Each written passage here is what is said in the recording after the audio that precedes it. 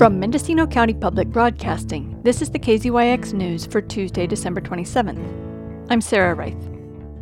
Scheduled maintenance at the Laytonville landfill has led to calls for more rigorous groundwater testing and a long-awaited agreement between state and county agencies and the Caddo tribe, whose rancheria is right next door to the closed dump site.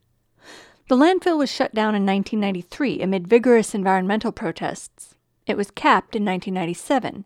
In 2002 and 2003, the county received multiple letters from the Regional Water Quality Control Board referring to a breakdown in discussions with the Caddo tribe for an access agreement necessary for installation of the proposed background wells to investigate the groundwater.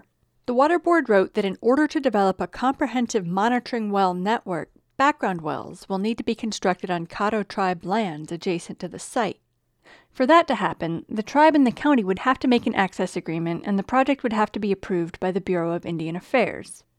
Last year, the County Department of Transportation issued a request for proposals from contractors to undertake a major renovation of the landfill cap, from fixing up access roads on the 7-acre site to replacing worn-out drainage pipes. The work was put on hold after the Caddo tribe initiated government-to-government consultations with the California Environmental Protection Agency over its concerns about the landfill. The county submitted its plans for the cap repair in 2020, the same year as a Water Board report showing that one of the wells had detected groundwater contamination. That triggered a requirement that the county step up its monitoring program and submit a feasibility study for corrective action. Since then, there's been a flurry of correspondence involving the tribe, the Water Board, the Bureau of Indian Affairs, the U.S. and California Environmental Protective Agencies, county supervisors, community activists, and the Laytonville County Water District. The tribe has now signed memorandums of understanding with the county and Cal EPA to work together to monitor the site based on cultural relevance with tribal input.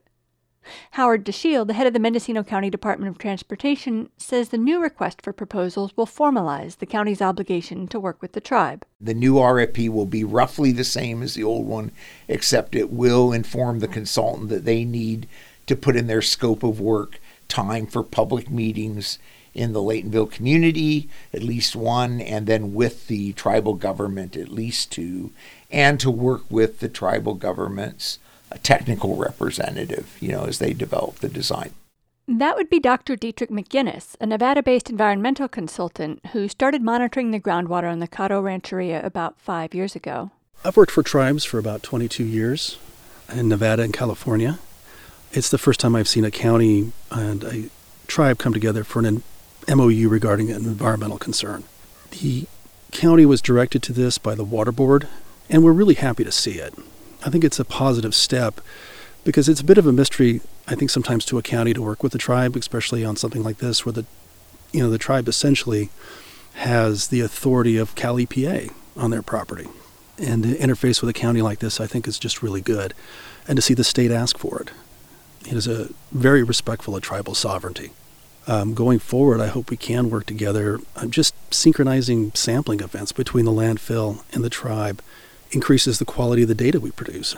His work is still in the assessment phase. Over the last few years, we've put in remote sensing equipment and done regular analysis on surface water and groundwater. We've found some releases, most likely from the landfill, coming into shallow groundwater, and some hints of volatile organic compounds in surface water that originates from the landfill itself. Tell us what volatile organic compounds are and which ones you've found and why they're significant. Well, when you smell gasoline, you're smelling the VOCs, or volatile organic compounds, in gasoline. The most regulated ones being benzene, toluene, ethylbenzene, and xylene, which all have been actually associated with this site. We're picking up little bits of acetone, some plasticizers, things that indicate origins at the landfill but are not at concentrations that have been terribly remarkable. But we're doing an assessment right now, so we're just simply following those hints to see how bad the problem is. McGinnis is planning to put in 6 more monitoring wells using state and federal funds. I've got 3 20-foot wells, and 2 of them are showing signs of being negatively affected by the landfill. The third, not being negatively affected, actually provides me with a bit of a control. But it's relatively unassessed on the tribal side. I know that you're in touch with some folks from the Laytonville Environmental Group who are concerned that if the wells are just on the rancheria side, that there won't be a holistic measurement of the effects of the landfill on the whole community, like a 360 degrees around it. Do you share those concerns, and will you be able to address those? Well, I do work for the tribe, so that puts some limits on that. But we would like to partnership with the other, whether it's with the county, the state, or even federal government, to see that the assessment is complete. And a complete assessment will require wells all around the site. Hopefully we can design for the rest of the community soon. In the non-tribal areas, county supervisors in the Laytonville County Water District have asked Cal EPA to review the existing studies and conduct further testing if any contaminants have been overlooked. One group definitely feels overlooked. All of the effort so far has been dealing with the tribal land, the rancheria. They're ignoring the unincorporated area. And some are skeptical. Their testimony was, no, we dumped all that stuff down here in Willits. What my friend said, it made sense. He said, why would we load up Chrome 6 and haul it 22 miles north to Laytonville? Why would we do that? Tune in tomorrow to find out who's paying, who's testing, and what's next.